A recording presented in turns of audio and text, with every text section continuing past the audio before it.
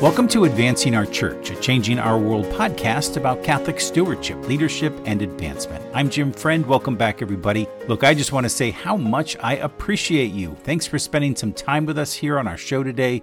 I'm going to keep my opening comments short. We have an amazing guest on our show today, Miss Natalie Brunell. Natalie is the host of the Coin Stories podcast. She's also an international speaker on the topic of Bitcoin. She's a journalist and a very passionate spokesperson. And frankly, I was humbled that she agreed to be on this show. And if you're interested in this topic like I am, then you're in for a very big treat today. So why did we do this topic? How is it related to Catholic stewardship, leadership, and advancement? Well, this is a personal interest of mine, and I've been studying crypto, and I began to invest a little money in Bitcoin over the past 6 months. And really for all the reasons that Natalie will explain to us today. I think as a people of faith, we have to explore and understand new technologies, especially when they could potentially redefine the financial industry like cryptocurrency. The crypto market right now has been compared to what the internet was in the 1990s. And so for those of us who were around back then, we remember dial-up, America Online. We remember waiting 5 minutes to load a web page and so on. We saw the potential for video conferencing way back then, but the hardware and the internet infrastructure could barely make it work. Now we can FaceTime on our cell phones using a cell signal. And in my opinion, and in the opinion of a lot of people who are very much smarter than me, crypto will do the same thing over the next 20 years. And specifically, Bitcoin will play a huge role in all of this. And there's so much information out there on this topic, and it's hard to know who to trust. And so I will not only put a link to Natalie's podcast in our show notes, but I will also suggest a couple of other credible YouTube channels and podcasts that I would recommend if you'd like to continue your education and your journey in Bitcoin. And now, let's get to work. So today I'm pleased to welcome Natalie Brunell, the host of the Coin Stories podcast, and in a moment I will offer a proper introduction to Natalie in this interview. We go through the genesis of Bitcoin, how it all began, what is it, and why is it so relevant to our current economic situation today. And so, without further ado, here is Natalie Brunell. Well, Natalie, welcome to the podcast. So glad to have you here on Advancing Our Church. Well, thank you so much for having me. Looking forward to it. So I'm going to offer a little bit of an introduction to this topic because it's just a little bit different than what we normally talk about here on the show.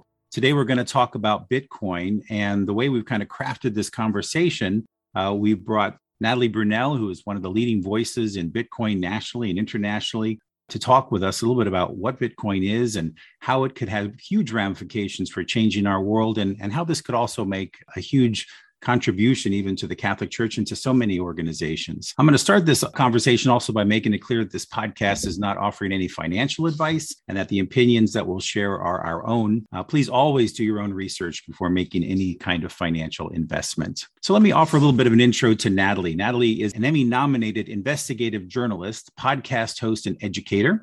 She hosts the popular Coin Stories podcast, where she features the leading voices in Bitcoin and economics. Natalie took the stage and the anchor desk again most recently at the worldwide 2022 Bitcoin conference in Miami. Natalie is a former ABC News correspondent and most recently a senior correspondent and investigative reporter for Spectrum News in Los Angeles. She's also an adjunct instructor of advanced video storytelling at the USC Annenberg School for Communication and Journalism. Again, Natalie, welcome. So glad to have you here today. Thank you. Thanks for reading my resume.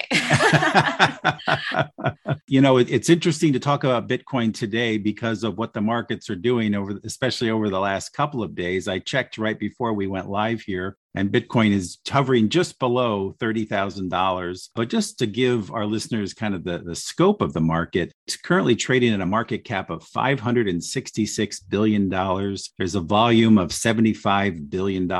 And there's always this limited circulating supply of just 19 million Bitcoin out there. And we know just through research and other studies that many of those Bitcoin have been lost and probably will not be recovered. So it's actually considerably less than 19 million in Bitcoin out there. So just to get us started, so our listeners can get to know you a little bit, Natalie, tell us a little bit about your career. And as you like to say on your podcast, tell us a little bit about your journey towards Bitcoin. Sure. Well, thank you again for having me. My background, like you mentioned, is mostly in media, but I always like to take my story a little bit further back. I'm a first generation immigrant here in the United States. My family is from Eastern Europe and they fled communism. My parents grew up under a communist regime and they know what it's like to live in a society where there is no sense of upward mobility, social mobility. And so they always dreamt of coming to the United States for the American dream, for a sense of economic freedom and opportunity to really make your own destiny depending on, how hard you work. And so they came to the US when I was very young and I watched them work really, really hard. They both,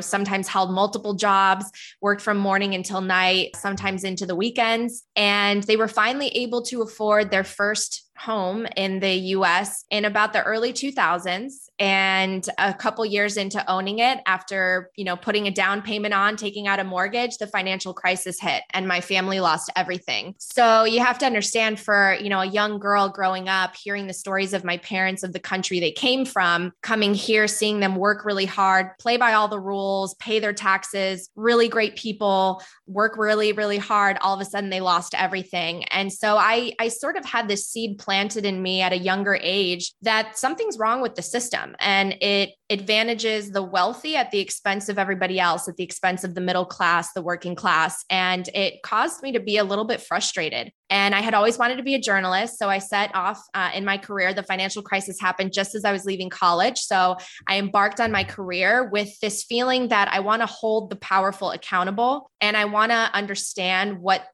really happened and maybe what could potentially fix it.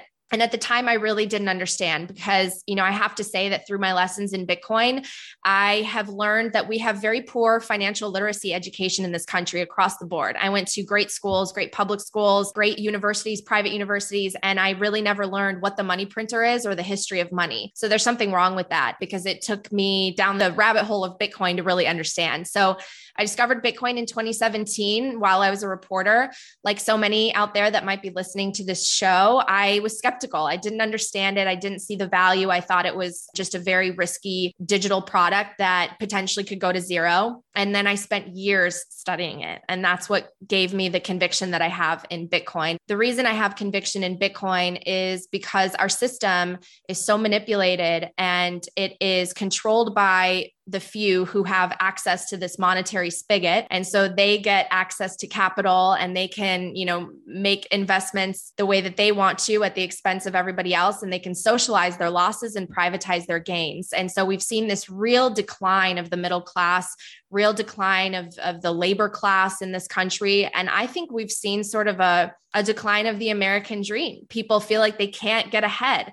They're working harder and harder and longer for money that's worth less. Their kids' education is going up. Their housing prices are going up. Someone that's leaving college right now, starting their career, they can't even think about owning a house because they've gotten so expensive as the asset bubbles have been propped up by the money printer. And so we've descended into a society here in the United States, the land of freedom and opportunity, that basically is polarized. People want to place blame somewhere, and it's giving rise to politicians who basically say, well, if you elect me, I'll hand out, money, I'll fix the problem, I'll blame that guy. When really at the end of the day, both parties have really run up the debt, run up the deficit, funded programs that would have been better left to the free market, and caused a really great wealth concentration that is putting a downward pressure on everybody. And we're feeling it. And so Bitcoin is meant to address that. It's meant to take the power of money away from central authorities and distribute it across the whole world to all of us, like the internet distributed communication. So there's no one who controls Bitcoin. There's no one who can expand the supply. There's no one who can manipulate it. There's no one who can confiscate it from you. And it is the most perfect form of digital property that's ever been invented. And I know it's really hard to understand it like on an elevator pitch, but that's why I'm passionate about Bitcoin. Absolutely.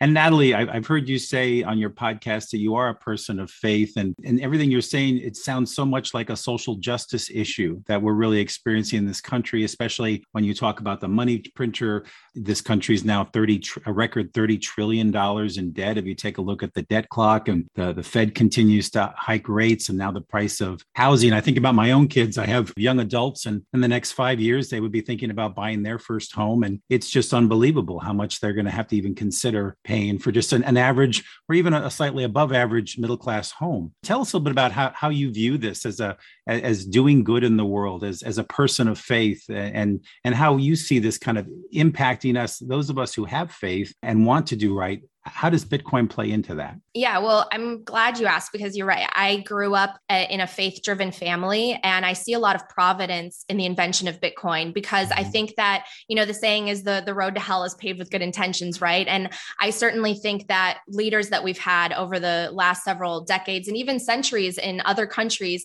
people come in with maybe good intentions and they want to help, but ultimately their policies lead to more pain, especially down the road, because we kind of kick the can down the road. We create debt that future generations can't pay for. And we end up crushing the people who are sort of the fabric of society. And we make the rich richer, which obviously makes everyone feel a little bit frustrated. And I think whether you're poor or rich, you want to live in a world where people have access to opportunity, where people can at least contribute if they are good people, if they're hardworking people. And we don't live in that world as much as we did anymore. It's certainly better in the US than it is in other countries, but that's largely because we've exported our dollars. We've become we became the global reserve currency. We created a monopoly on our money system. And now it's finally starting to crack, because we will never be able to pay off the debt that we've gotten ourselves in. Now we have digital infrastructures like these cryptocurrencies that will turn into central bank digital currencies, and countries are starting to de-dollarize, as we've seen with recent global events. And I think it all puts a spotlight on the fact that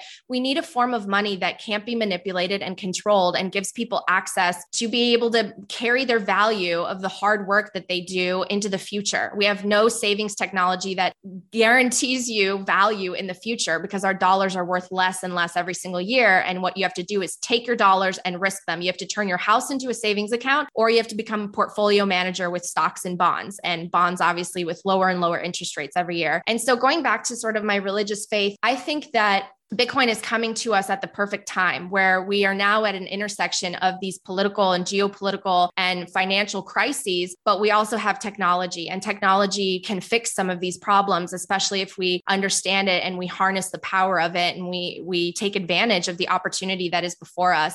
And in many ways, I've compared Bitcoin to Noah's Ark. And whether you're religious or not, you know the story, right? There's a flood that's coming, and it threatens to wipe out everyone. And Noah works hard to try to get all of the animals onto the ark before the flood comes. And in many ways, that's what Bitcoiners are trying to do. We know the flood is coming. It's really, the music has been playing and it's sort of starting to stop. And that's why we see, I think, so much volatility in the markets. We can't service all the debt that we're in. And we're just trying to usher people onto this parallel system that is based on computer science and math and truth, and that is accessible to everyone. All you need is an internet connection and a phone, and you can opt out into this financial order that's actually based on value and supply and demand and real prices, and not all of the manipulated, interest rates and money printing that our current system is based on. And so I really, I know that things are volatile right now because they're impacted by this greater macro picture that we're in and how much debt we've created. But I really see Bitcoin as this beacon of hope. And I personally think that there's something divine in that.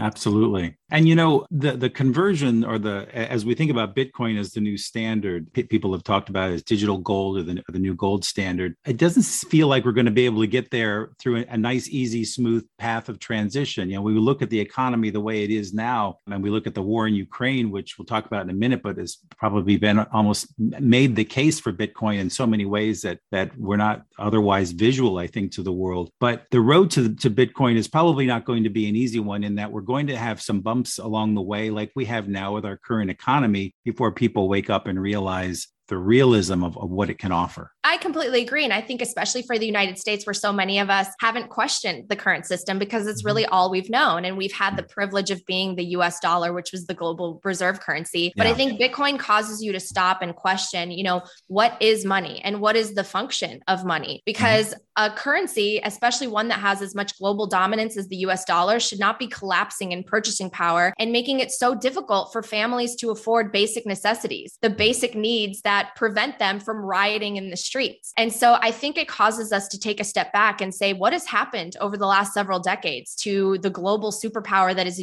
the United States, where now the wealthy are getting wealthier. They're taking over a huge percentage of wealth and the middle class is getting crushed. It went from being the largest portion of our population to a smaller and smaller amount every single year. And so once you start to kind of unpack, well, what is money? Money is supposed to serve as a store of value, as a savings technology, and also a medium of exchange. And we're supposed to price things in money, but everything has become so distorted. Like I mentioned earlier, we all have our houses, if we own them, as savings accounts. Rent is skyrocketing to a point that I really do feel sorry for people that are coming out of school. They have their first jobs because the wages are not keeping up. And we have to take risks in stocks and or try to, purchase bonds that are getting increasingly negative interest rate yields. Oh, exactly. And so, what do you do? And how do you escape? It's like Bitcoin was created again to solve these very problems, but I know it can be very intimidating for people because it is digital. It is a little bit complicated to understand. You have to do a little bit of homework to appreciate it.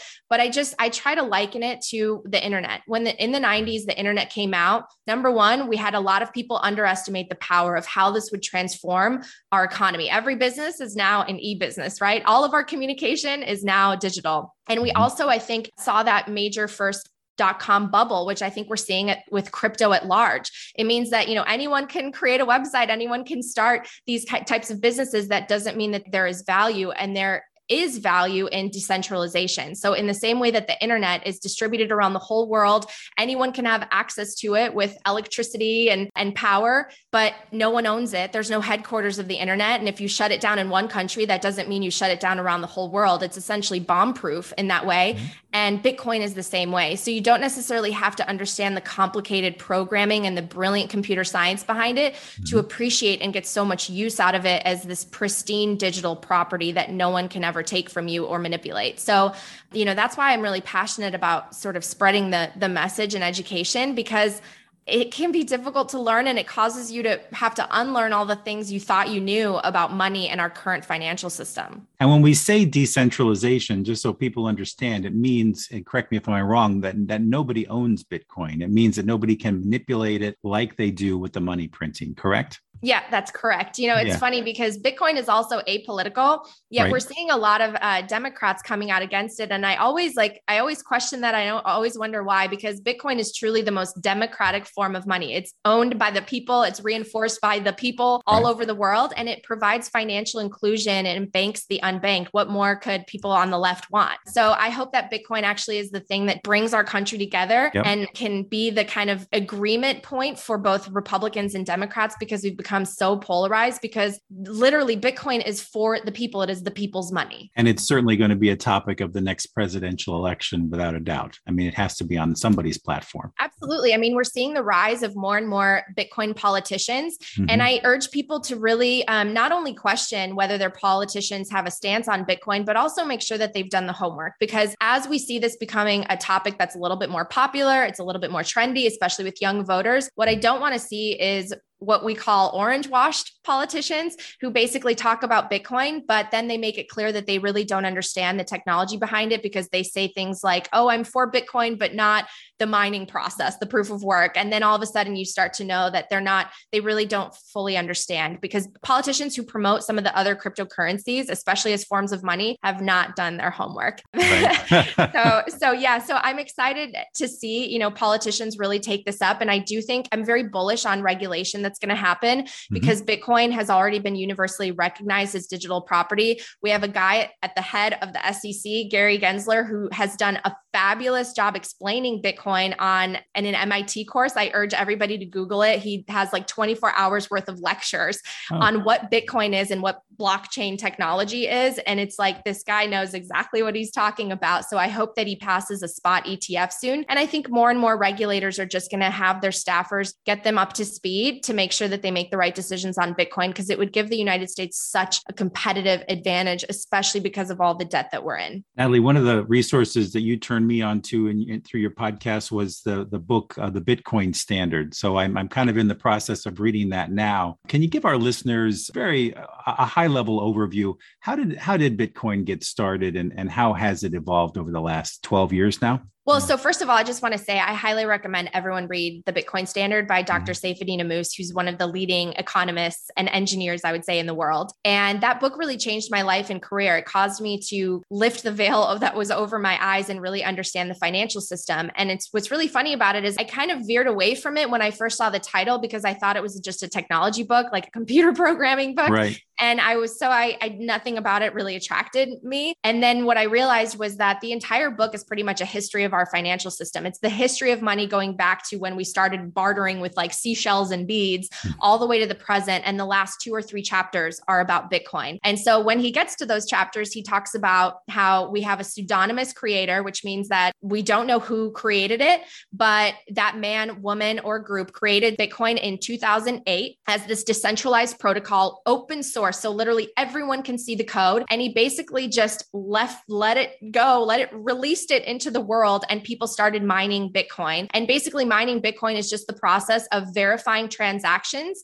And those transactions are essentially encased in a block. And those blocks get verified through a consensus mechanism where every miner that's on the Bitcoin network has to basically agree to that verification. And then they get chained together. So it's a series of blocks. So blockchain just refers to a public ledger of transactions that's blocked together. And miners are decentralized around the entire world. And that's the code that was created back in 2008. And what's interesting is Satoshi Nakamoto, in the white paper that released what Bitcoin is and why he or she created it, it talks about central banking and really the problem that we have with our financial system right now. We were at the height of the financial crisis when Bitcoin was released. And so there's a lot of things that are really, really relevant, especially today, now that we're in sort of another bubble that may be popping just over a decade later. And Bitcoin has been around for about 13 years, still very young. It's going through its monetization process, which typically starts as speculation to store of value to medium of exchange to unit of account.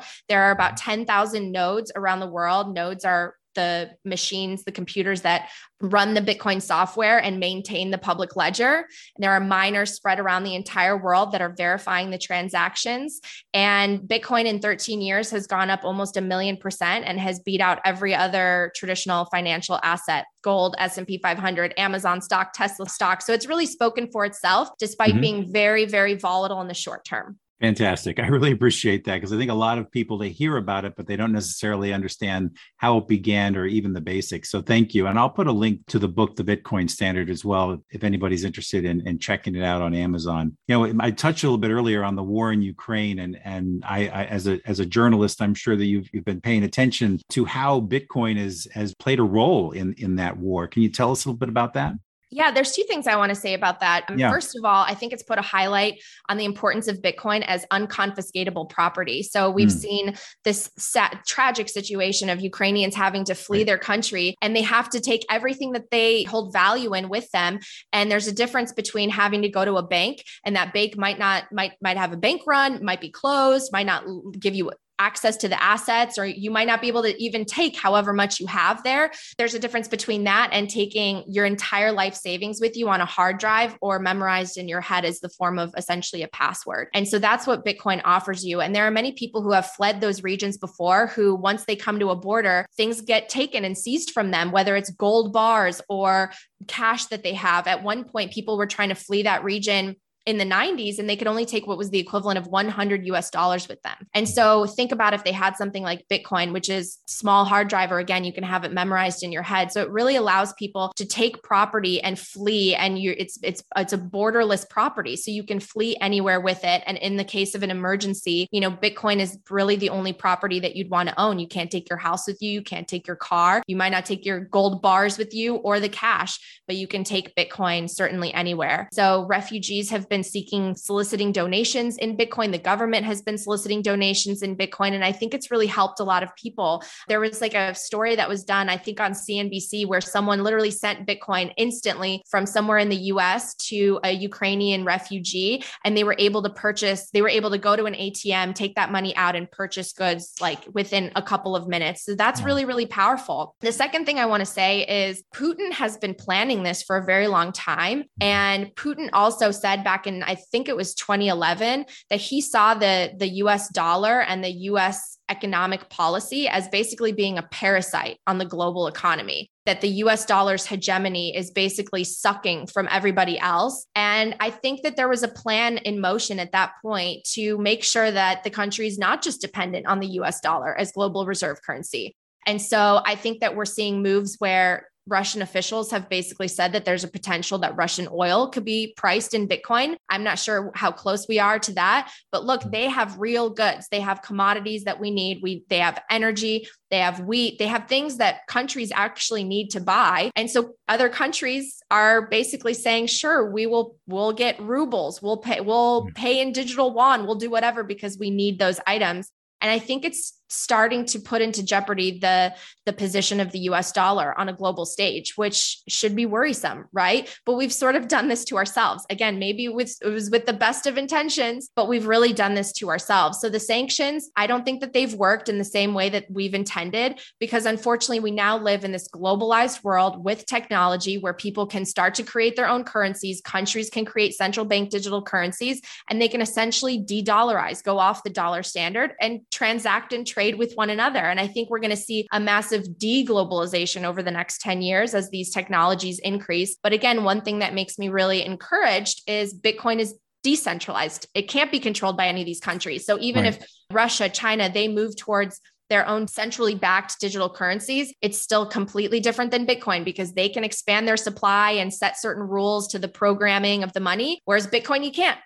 And it's a universal money. So I'm very bullish on the future, but I think these recent geopolitical tensions have really put a spotlight on some of the properties and use cases for Bitcoin. Couldn't agree more. And it does make you wonder when, as a country, we are going to go in all, be full in on all this. If Putin has been in it for such a long time and we know that he's mining Bitcoin, it's got to be only a matter of time before the United States jumps into this with both feet. Yeah, what's interesting is the United States actually has a significant amount of Bitcoin, and journalists that have tried to file FOIA requests to find out exactly how much, they never get a response because we do have Bitcoin from civil forfeitures. And I know that, the US has been experimenting with a Fed coin, a digital currency, for a while now. So I'd be interested to know how much we already have. And I really hope that the future policymakers embrace this, because whichever country embraces the technology is going to have a major, major advantage. I would think so. Absolutely. It's not going to matter to Bitcoin one way or the other. It's going to matter to us. Exactly. Yeah,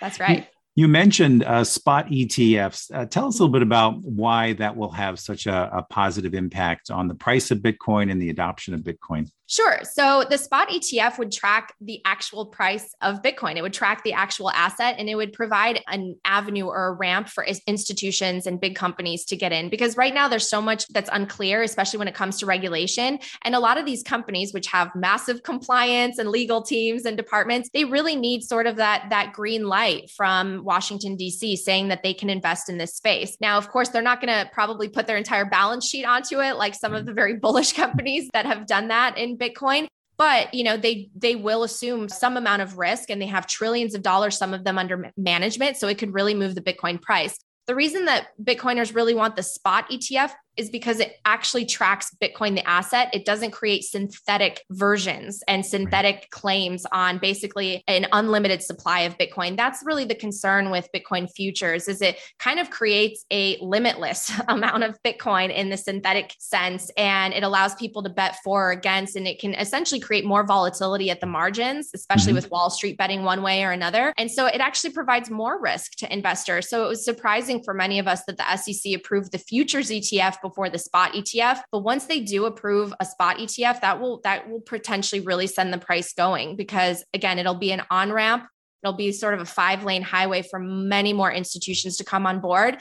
And, those institutions, many of them have so much money that they won't care what the price is. They'll get in at their, 5 or 10% allocation, and it doesn't matter what the price is, but that will make it harder for the retail investor. And so I really hope to educate more and more people, because right now, even though these prices appear high, when you actually price things in Satoshis, which are the fractions of Bitcoin, so 1 Bitcoin equals 100 million Satoshis, you actually can get a lot of Satoshis for your money right now. And I think that there's a potential that we live in a world where things are priced in one form of currency, but also maybe Bitcoin or Satoshis. Interesting. You mentioned the market, and right now the price of Bitcoin seems so linked to the market volatility. Do you think that the spot ETF, or there'll be other factors that will kind of decouple Bitcoin and the crypto market from the stock market, or do you think they're always going to have a link? No, I think that eventually it will be less and less correlated. But right now it has been. I mean, I think that it would be a lie to say that Bitcoin was not a huge beneficiary of the quantitative easing and money printing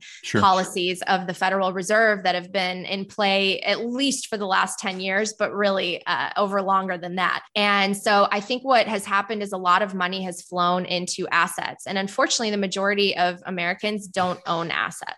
And so we've seen this ballooning, this bubble happen when it comes to the price of equities. More money flowed into equities in the last year than in the last 17 years combined. We printed 40% of the US dollars that are in circulation. That money had to go somewhere. It generally went into assets. And so I think the Fed is in a really difficult spot right now, because we've seen inflation in this country before. We've had it in the 1940s and the 1970s, 80s, but before we didn't have in the 80s, when Volcker, the federal chairman in the 80s was Paul Volcker, he raised interest rates a significant amount, and it caused a short-term recession, but he was able to do that because we didn't have the extreme amount of debt. So the reason that they're having trouble raising rates even 0.5 is because we can't service our debt when that happens. And all of these investments start to unwind and people start deleveraging and de-risking. And so you see money just flooding out, and you see the dollar strengthening because everyone's moving to cash. That's essentially what we're seeing right now. We have a very leveraged economy that's essentially addicted to a drug, and that drug is the money printer. And we're going through the slow stages of withdrawal. So I think it's going to be painful in the short term,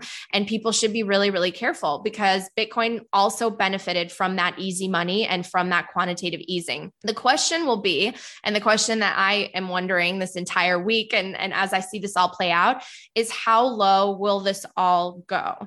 I do not see Bitcoin going to zero. Will it fall harder than this? I absolutely think it could, as more liquidity just gets drained out, more of the excess gets drained out and cleansed, which, in the long run is probably a really good thing, because again, we have so much debt and we've had such an excess. We've had so much fluff in the system because money had to go somewhere. Now we're seeing that sort of drain out and the chips are falling. But, at some point, if there are sectors in danger, like they were in 08, 09, like if the banking sector is in danger of, default or collapse, then the Fed will step in. But right now, I think they're allowing the tech market and the tech stocks, and of course, crypto along with it, to really start to pop and unwind a bit, because that has been where most of the money has gone to. And so I think it could get worse. But ultimately, where I see it no longer being correlated is when more and more people, A, learn about Bitcoin, B, there's more institutional ramps where companies can invest, and people understand that this system, which is backed by credit and debt that can unwind at the drop of a hat. If interest rates go up, the whole thing can just kind of topple over. There's this parallel system that exists that is truly scarce, truly decentralized, and a true form of hard money, just in a digital format. So I think there needs to be that learning process. And I don't think it's going to be an easy transition, in the sense that we have so much excess that there's got to be more pain because the bubble has gotten so big. But at the same time, they can come back in with the money printer and try to inflate it again. How many times can you inflate the bubble? That's, Yeah, exactly. At some point, it has to end. So I know you've had some amazing folks on the Coin Stories podcast, and I would recommend anybody who's interested in this space to tune in, subscribe to Natalie's podcast. One of the leading voices, obviously, in Bitcoin is Michael Saylor, the CEO of MicroStrategy, who continues to put more and more Bitcoin onto his balance sheet. A lot of the folks who listen to this podcast are pastors. They're the leader of a Catholic nonprofit. They might be an advancement director. They might be sitting on a board of a religious nonprofit. And so we work a lot in that space. And I wonder at what point, and a lot of my colleagues are also the head of a foundation, a Catholic foundation that oversee many millions of dollars in assets. At what point do some of those organizations begin to think about putting Bitcoin on the balance sheet, just as the for-profit organizations do? And again, just to preface this, not financial advice, but what are your thoughts on this?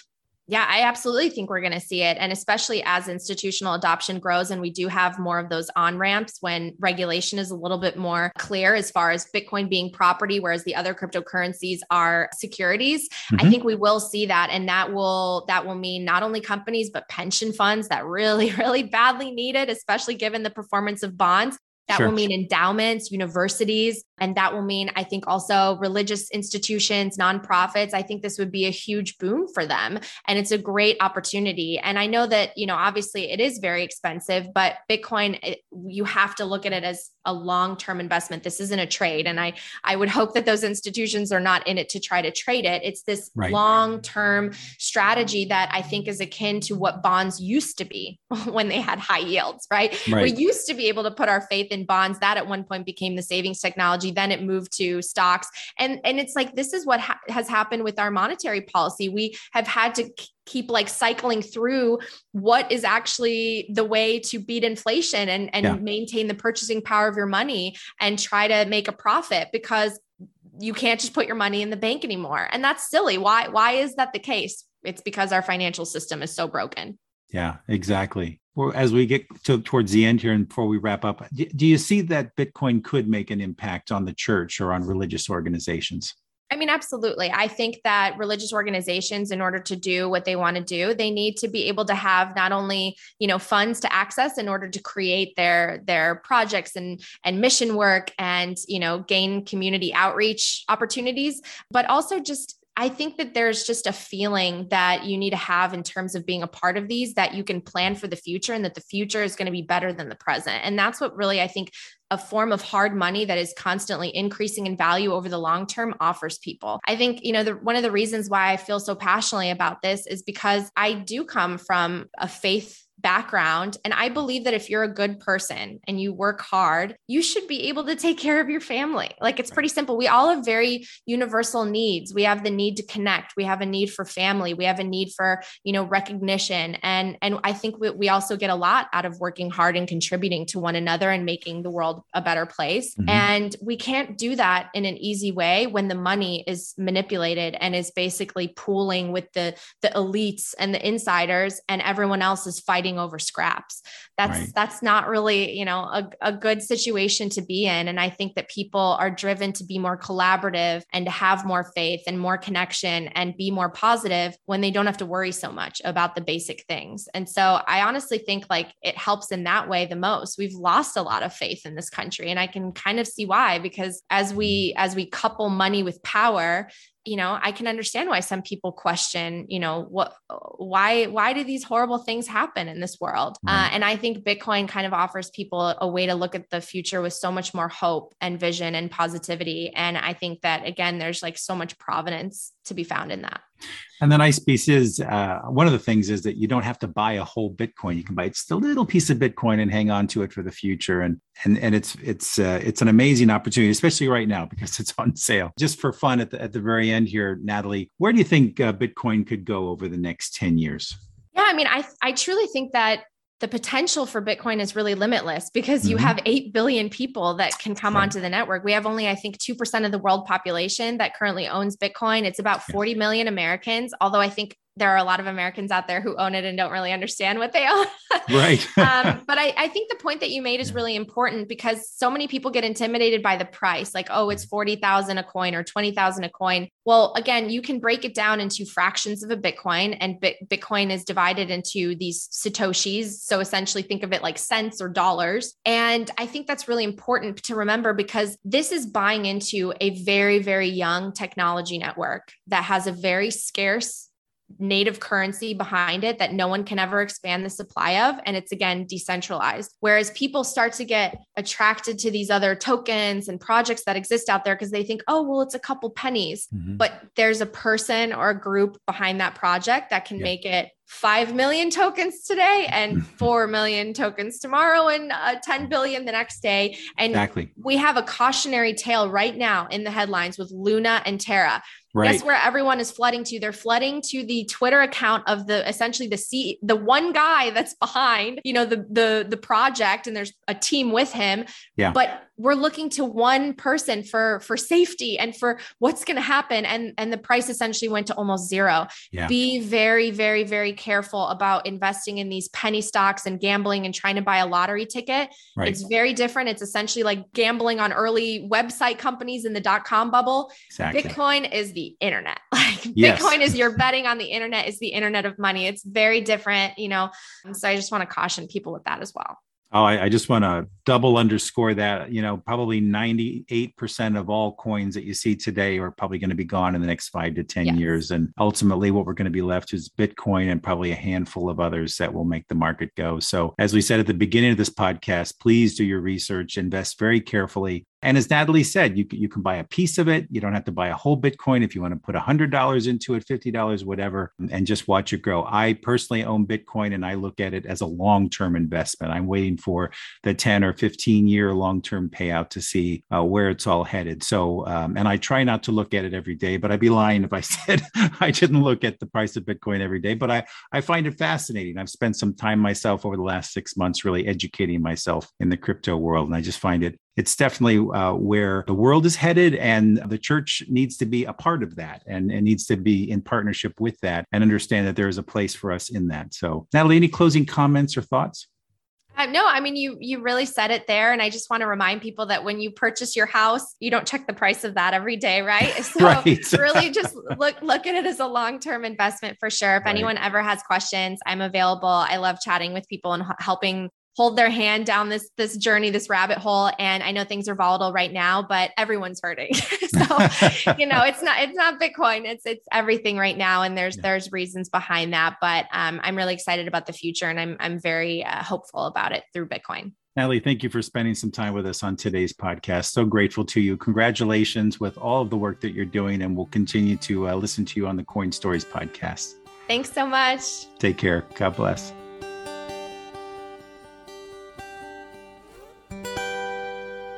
I want to thank Natalie for joining us on our show today. She was incredible, wasn't she? Again, I'll leave a link to Natalie's show, the Coin Stories podcast, in our show notes of this episode. Drop me a comment if you enjoyed this show and if you'd like to see more on this topic. Bitcoin is so early in its adoption, and we're still all learning this new technology together. Again, I'm so grateful to Natalie for joining us on our show today.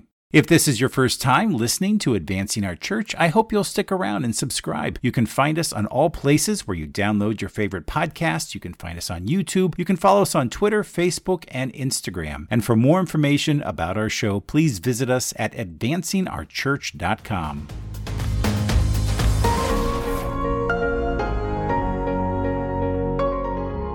Well, that's our show this week. Special thanks to Podastery Studios for another great show. And if you'd like to help our show, please leave us a 5-star rating wherever you downloaded this podcast. Those ratings make a huge difference in helping people find our show. I want to thank all of you who have already taken a moment to give us a rating. Advancing Our Church is a production of Changing Our World, and we are a fundraising and social impact consulting firm that has been advising both nonprofits and corporations for more than 2 decades. For more information, please visit us at changingourworld.com. Well, that's it for me, everybody. Have a terrific week. We'll see you back here in 2 weeks. Take care and God bless.